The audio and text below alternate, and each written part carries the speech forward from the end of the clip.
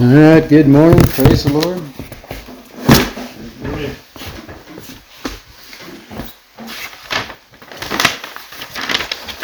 All right, so we've been talking about grace from every which angle, and maybe by now you're wondering, can we ever exhaust this teaching about grace? Probably not. But we've been learning about grace, and it just occurred to me this week, we've got to kind of wrap it up and say, how do I live in grace? And what should be the byproduct of me living in grace? And we should be bearing fruit. Grace is not about, am I sinning? Am I not sinning? Am I a sinner? We've addressed all of those issues. What we want to talk about today is living in grace, just having a grace-filled life and bearing fruit because of that. So what is a grace-filled life? And just to make it simple, I'll give you three things. It's knowing Him, abiding in Him, and then expressing Him. Our walk of faith, our new identity, our life should be to expose Jesus to the lost and dying world, to the broken, to the heartbroken, to the needy, the depressed, the fearful, the angry. We should be exposing the grace of Jesus to them. So what do I mean by knowing Him? Well, knowing Him is not just knowing about Him, having a picture on the wall, that kind of thing. It is a deep knowledge of God, and it won't come only by biblical knowledge. Many people can really get caught up in knowing a lot about God, about the Bible, knowing the Bible, that kind of thing, but really knowing Him comes through divine revelation. And that opens up our eyes. So when we teach on a topic and somehow it just gets absorbed into your spirit and you get it and the light goes on, that's a new divine revelation. When you come here for church and we have the one another time, and you're testifying about something God has shown you this week, something He spoke to you, that's divine revelation. And we want to be sharing it. Knowing Jesus, though, here's the fun part. It comes through trials and troubles and problems, sometimes disasters, and scars. I don't think you can get to heaven without having some scars. And God will just replace our body so we don't have to worry about those scars. But what do I mean?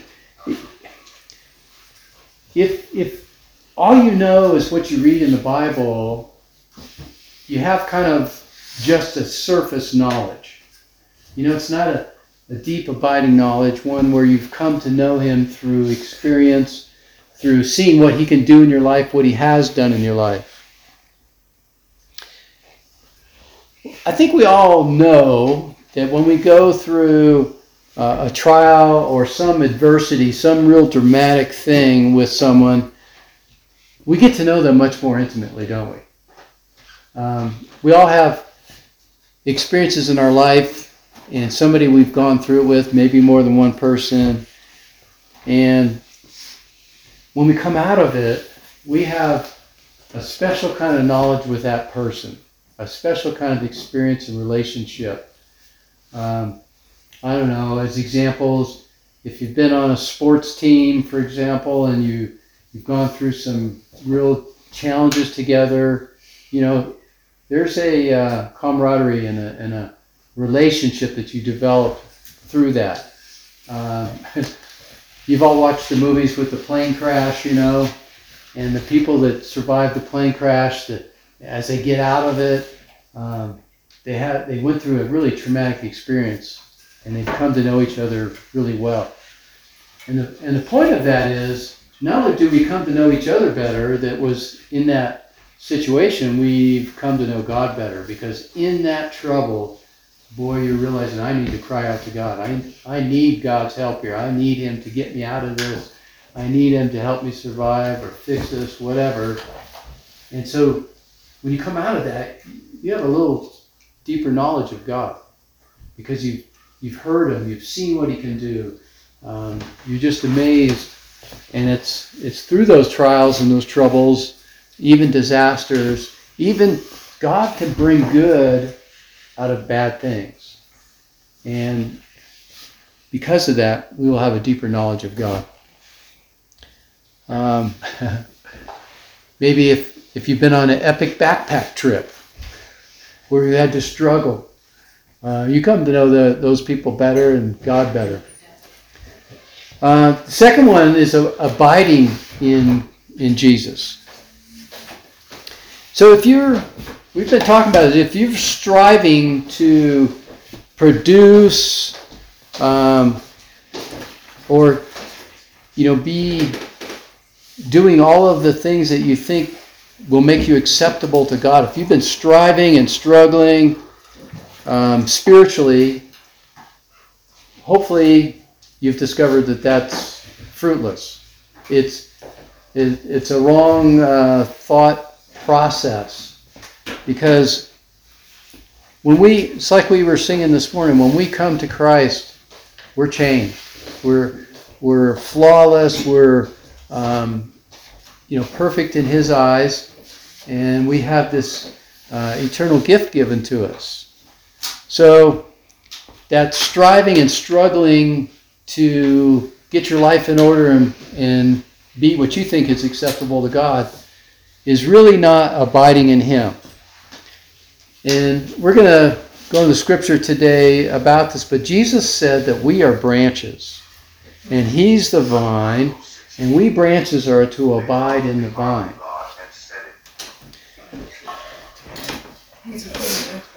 Is that one of those things where you record the person ahead of time? By way of example, when you think about grapes, they can't grow faster or bigger by grunting and groaning to produce growth, right? And a life of grace is characterized by a calm confidence in a sovereign God whose love and wisdom always causes Him to do what He wants when He wants to do it. So when we've come to understand grace, and we've come to understand God's love for us, and we've come to understand that we don't have to strive and struggle to be acceptable to Him, we have this calm confidence. So we've all have Christians in our life when we know them, we see them, we talk to them. Man, they're pretty chill. Nothing's bothering them. I mean, they're trusting God no matter what is happening to them. I want that. Well, that's grace. That's abiding in Christ. The next one is expressing Him. Many try to produce an expression through Christian ministry without abiding in Christ. This is what we've talked about in the past, where it's works and deeds, but they're not spiritually appraised, they're not spiritually powered, they're not spiritually directed, because we're not expressing Christ, we're not expressing the Spirit. And the result of that is empty religious ritual with ultimately it produces a ministry of death. That's what Paul warns us about in Romans. So when the Christian is lacking the life of Christ in them, it ceases to be Christianity and it becomes nothing but a moral religion, a ritual. And that is what produces that ministry of death. So the way to enjoy and express Christ is to allow Him to live His life through us. Somebody was testifying, maybe it was you, Lugene, you're talking about people seeing Christ in us and seeing His love in us. And that's the core of what it's about. We've got to express Him which is in us. So living in grace means that we express Jesus' life as a natural and normal part of our daily experience. So we don't have to get up and figure out how we're going to, carry on our day, because if we're just trusting Him to move and work and speak through us, we just approach it with a calm confidence. The Christ life should be one of joy. It is one of joy. If you don't have that joy, you might start questioning, your intimate relationship with Christ. He's the joy giver. He gives it to us. When we have His joy, we can just go throughout our life, allowing Him to naturally move through us. Just knowing that He's there with us, and then when there comes that moment where we have to speak or do, He's going to tell us what to do, how to do it, even who to do it for. He will bring somebody to you that needs to hear or see or touch or feel. So that's what that approaching life with that calm confidence is all about. We're not worried. We're not anxious about, does God still love me? Am I still pleasing to Him? Am I doing what He wants me to do? We have this calm confidence. So turn with me to John 15, and we're going to look at this great teaching everybody's familiar with, I'm sure, about who the vine and who the branches are and who the vine dresser is. We're going to begin with verse 1, John 15. It says, I am the vine, and my Father is the vine dresser. This is Jesus speaking. If you have your Bible, red letters, you know that, but if not, this is Jesus speaking. Verse 2, every branch in me that does not bear fruit, He takes away. And every branch that bears fruit, He prunes it so that it may bear more fruit. You are already clean because of the word which I have spoken to you. Abide in me, and I in you. As the branch cannot bear fruit of itself unless it abides in the vine, so neither can you unless you abide in me. I am the vine, you are the branches. He who abides in me and I in him, he bears much fruit. For apart from me, in case you're misled on this, apart from me, you can do nothing. Whew, boy, did I come to that understanding back when I came to Christ. I just realized all the stuff I was doing before that, which was done purely out of lust and greed, was not of Him. It amounted to nothing. And I really understand, I totally understand that apart from Christ, I can do nothing. 6, if anyone does not abide in me, he is thrown away as a branch and dries up. And then they gather them and cast them into the fire, and they are burned. If you abide in me, and my words abide in you, ask whatever you wish, and it will be done for you. The key here, Jesus saying, if you abide in me and my words abide in you, you can ask for anything and you'll receive it. Because we're only asking for the things that He has directed us to ask for. We're only asking for the things that are going to give Him glory. We're only asking for things that are something that's going to carry out His purpose. We're not going to say, Jesus, I'm going on a mission trip, and I'm going to buy all these clothes and Bibles and take over there, but I need about a pound of cocaine that I can sell to be able to buy that. Now that's a silly example, right? But maybe that brings it home for you, you know. That I don't know, do they sell cocaine in pounds? This guy out here does. I was just assuming that'd be a lot. You're making a cash go, didn't grams. That's what I heard. But you see how silly that is? And in James he tells us, you know, you pray and you don't receive and you ask because you're asking with the wrong motive. So he even chastises saying you don't ask so you don't receive. So we should be asking, but even before we start asking, we have to be abiding in Christ and His words in us. If you know what Jesus has to say, you're not going to be asking for silly requests like I just said. Verse 8. My Father is glorified by this, that you bear much fruit, and so prove to be my disciples. A disciple is a learner, a follower. Just as the Father has loved me, I have also loved you. Abide in my love. If you keep my commandments, you will abide in my love, just as I have kept my Father's commandments and abide in His love.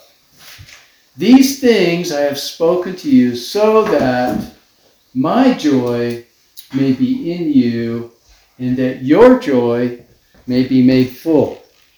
This is my commandment, that you love one another, just as I love you. Greater love has no one than this, that one lay down his life for his friends. You are my friends if you do what I command you. No longer do I call you slaves, for the slave does not know what his master is doing. But I have called you friends, for all the things that I have heard from my Father, I have made known to you. You did not choose me, but I chose you. That ought to set something straight here. And appointed you that you would go and bear fruit. So you see, it's not just about claiming to believe in Jesus. We're supposed to be going and bearing fruit. And that your fruit would remain, so that whatever you ask of the Father in my name, He may give to you. This I command you, that you love one another. I probably say this too often, but here it comes again. So people who claim to be Christian, but maintain they hate Christians, is somehow not tracking with this scripture. That's probably one of the top 10 excuses of why people don't go to church. I'd go to church, but there's Christians there. I don't like Christians. I hate Christians. I've known a lot of Christians that didn't like Christian and non-Christian. Yeah. They really judge people. I've known a lot of Christians that way. It happens. And the solution is we come together, we love one another, we work those things out, we talk them out, we go through life together, we let Him direct us. And, you know, if there weren't any problems and there weren't any screwed up people, you know, what would Jesus in for? my past, I've gone to churches and I've walked out with people that started judging as soon as they walked out the door, and not 10 feet out the door. So I mean, it's out there. Yeah, absolutely. No denying that, for sure. But I think what I'm trying to impress upon us is, of Him, we got to find a way to love one another, and we've all got to do that. I think that grace speaks a lot to that too. We are supposed to walk and be the light, you know, shine God's light and all of those things as well. But when other people that claim to be or consider to be Christians themselves don't walk perfectly, we need to have a lot of grace for them as well, and remember that they're all human. And even if Pastor Mark's done a good job this week walking in the Lord, oh, he stumbled, we better, no, we've got, like, even Pastor Mark's human, you know, we're all human, we have to have grace for each other right alongside that love, well, I guess that's really what that love is rooted in, is in that grace. And being able to discern, but have forgiveness and grace for other people too. Amen. Yeah, so if we're tempted to be critical or judging of someone, we've got to remember how we look to God, and He gave us grace, accepted us as we are. Grace could even come from a smile and make it change someone's life. Oh, absolutely. Yeah. Because when we, that's kind of what I'm saying is, well, our response could be a grace-filled response, even though their behavior is not, what God wants. Yes, sir. Yeah, absolutely. So,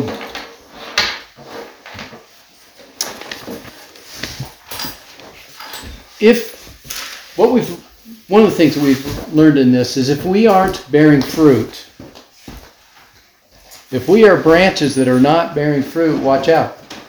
Because, as Jesus said, they just dried up and they're thrown away and even burned. They become useless. And if you are bearing fruit, get ready for a haircut. He says he prunes. There's some connotation of pruning versus cleaning and cleansing. So they both kind of mean the same, depending on what translation you're reading. Because when you're pruning branches, you're kind of cleaning them up, right? You're taking off the dead stuff, the stuff that's not working, the stuff that's not necessary, the stuff that's useless, the stuff that's even impeding growth on the rest of that branch. So pruning is necessary. So if you're bearing fruit, you see that branch is alive, so you prune it, you clean it up, and then it can produce more fruit.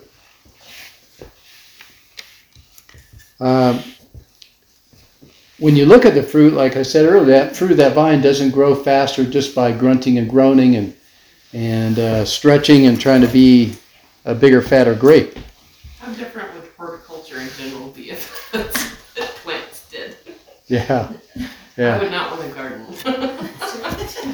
I just, okay, so there was something else I wanted to share during one another time, you guys, and it's eating at me now. It's ready to burst out, but in a godly way, of course, because, so I watched this whole sermon series called Crushing, and it's about how life just crushes you, and the whole thing was that, we are, the branches, and, we are bearing fruit, and part of the way that, we do that is the pruning, and that, the grapes on the vine cannot grow without the pruning. And then, there was another thing how it was talking about how the most expensive wine in the world, actually, the vines grow in rocks.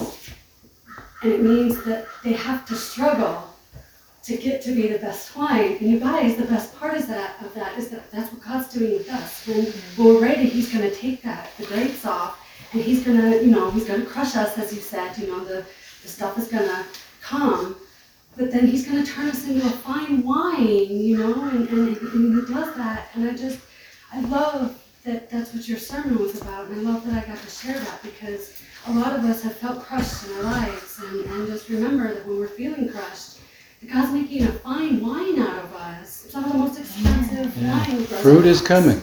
So, Amen. Yeah. thank you. I think the other thing that we should be picking up out of this is what our role is. We're the branch, and He's the vine. We have to be connected. A branch just out there by itself cannot grow any fruit, can't grow leaves, can't grow. So we have to be connected to that vine. And I don't know, when I start to picture that whole relationship, then I begin to understand what abiding in Christ looks like. I'm connected to Christ. I'm trying to learn what He has to say. I want to see what He has to do. I want to trust Him in the midst of my difficult times and just watch how He answers. Expect a miracle. You betcha.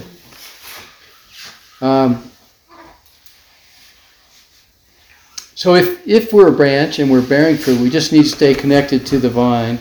We need to receive the nourishment from the vine. You get that? That's where that comes from. The branch doesn't get nourished with the things it needs to grow without being connected to the vine. The vine is giving it to the branch. And that's just kind of a picture of how God works through us and how grace is working through us. And Jesus is using these everyday occurrences in the Bible to illustrate these spiritual principles to us. Firstly, that we need to abide in Christ. And now maybe we understand a little more about this abiding thing. And secondly, that fruit is expected. Fruit is expected. That's why these branches that aren't growing any fruit and they're drying up, they're being plucked off. It's a pre-designed purpose. When God calls us into the family and He fills us with His Spirit, fills us with the grace, it's for an expected purpose. And it's not just for us. I mean, yeah, we get this great gift of eternal life, but what does He expect? He's expecting us to bear fruit, to go forth and, express Him to others. That's the kind of fruit He's looking for. So, what is when He's talking about fruit? What is He meaning? Is He meaning a grape or something else? Well, I think it's more generic because He's using this illustration of a vine and branches and fruit because we can understand it. We've seen it. But fruit means a benefit, a crop. It means a proceed or a profit. Something that comes forth and has value. And it wouldn't come forth without the branch and the vine. So the fruit needs the branch and the vine. The branch needs the vine. And it wouldn't come forth if the branch was bad, if the vine was bad. Turn with me to Matthew 7. And again, this is another very familiar passage to us, Matthew 7.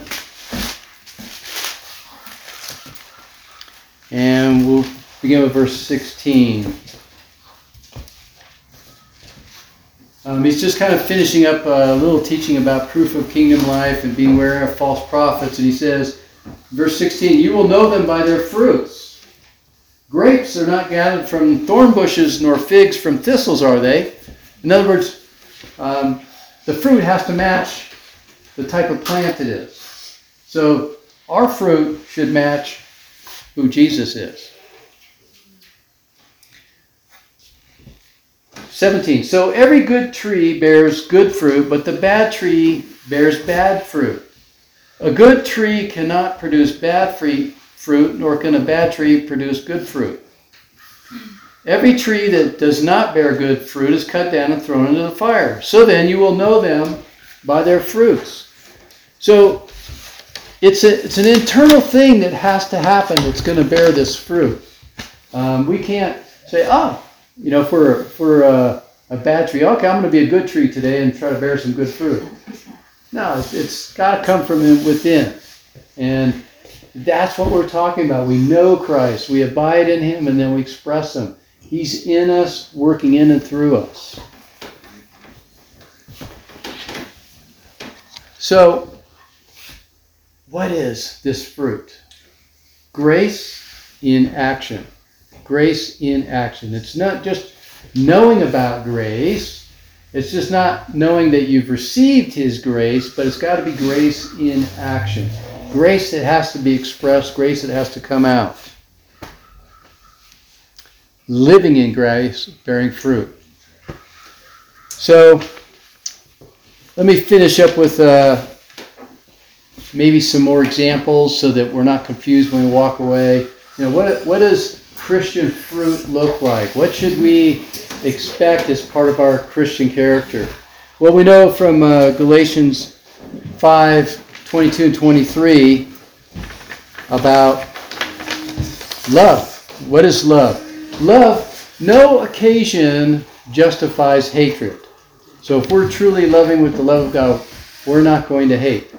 No injustice warrants bitterness. We have things that happen to us that are not just. or do we have a right to be bitter then? No. So today, in your heart, in your spirit, say, I will love God and what and whom He loves. And what and whom He loves. So getting back to your example, for somebody to judge somebody else, God loves them. We need to be loving them too. If we're going to be bearing fruit. So joy. I refuse to see any problem as anything else than an opportunity to know joy. So when a bad thing happens, okay, joy's coming. This is not fun, this is not good, but joy is coming. Instead of clenching our fist at new assignments, I'll approach them with joy and courage.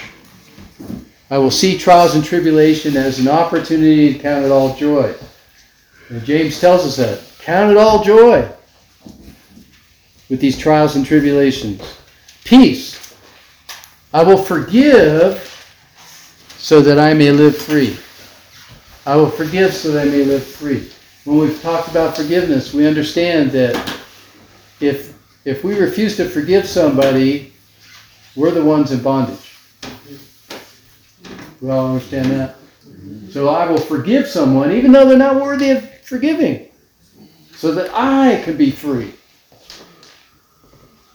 I think sometimes we figure, well, if I forgive them, they'll just keep going on and doing it. Well, that's between them and God. We have to forgive them.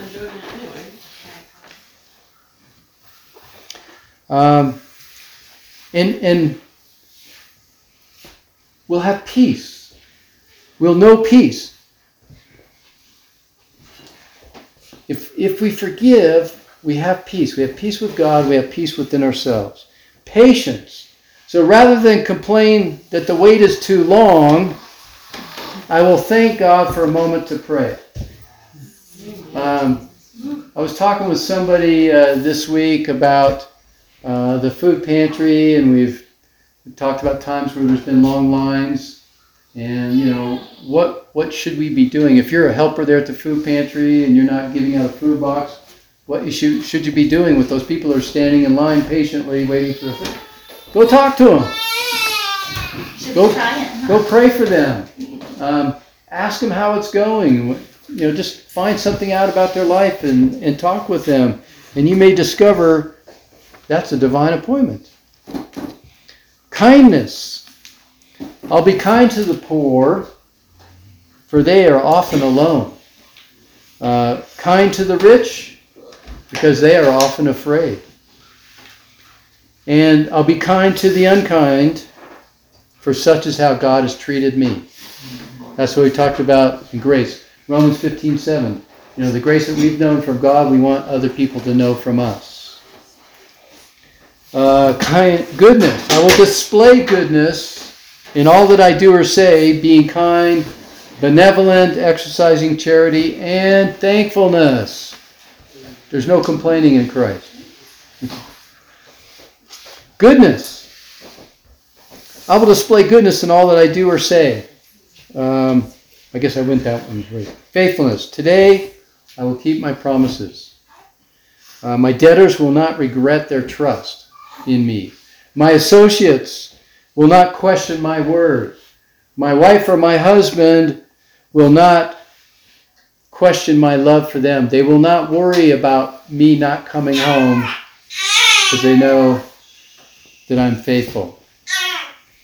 Gentleness. Gentleness. Nothing is won by force. I choose to be gentle.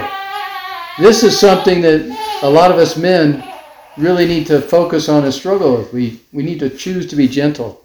What? But that's the character of Christ. Self-control. I will refuse to let what will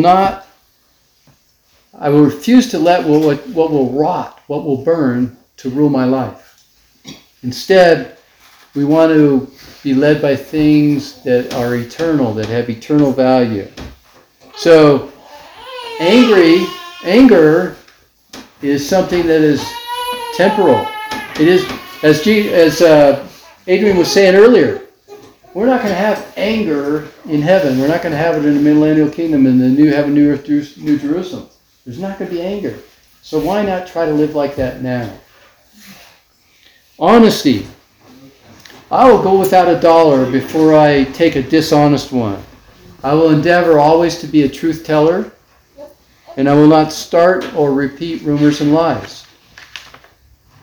So these are all things that we do as a product of being changed from the inside out. Encouragement. I'll encourage others and build them up as I see good in them. This is huge. If we just take on this attitude of being an encourager instead of a criticizer, an encourager instead of a demoralizer, what impact can we have on people's lives?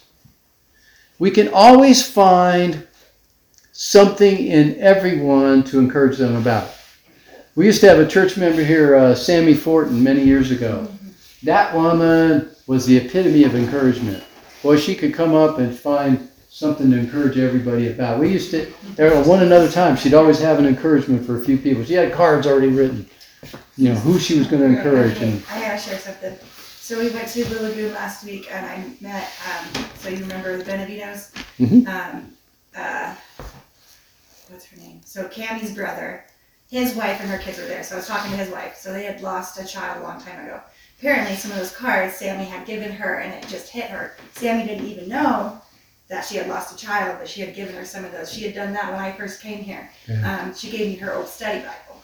And so I still have that to this day, and every time I open my Bible, pray, just open randomly, and I always have little notes from her because it was hers, and it always hits me. Sorry, I had to share that because Sammy was really great. She did this with people that she didn't even know. Like we didn't have a relationship yet.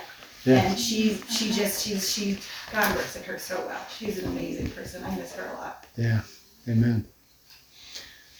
So maybe the last one would be grace and humility. Are you willing to be overlooked instead of wanting to boast, to be chosen first?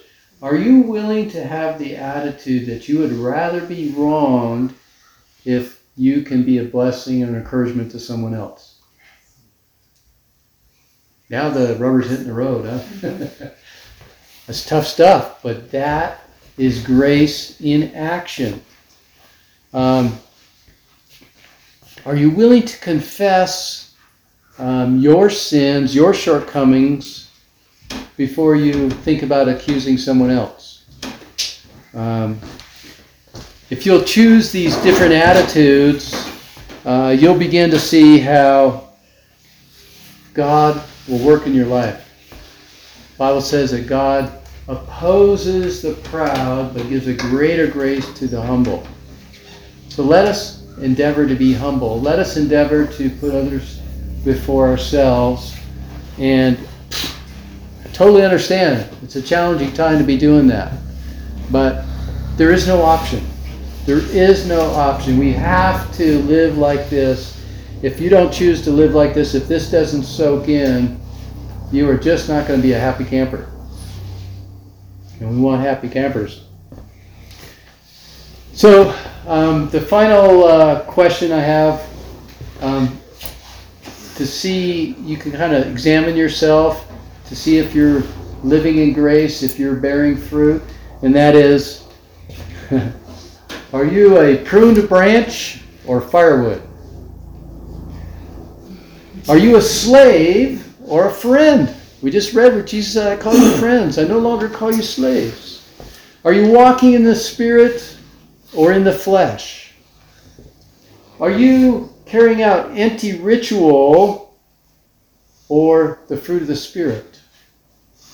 Are you grunting and groaning and trying to prove yourself to be better, to be a good person, to acquire acclaim from people? Or are you just walking in calm confidence? So wrestle with those as we go through the week.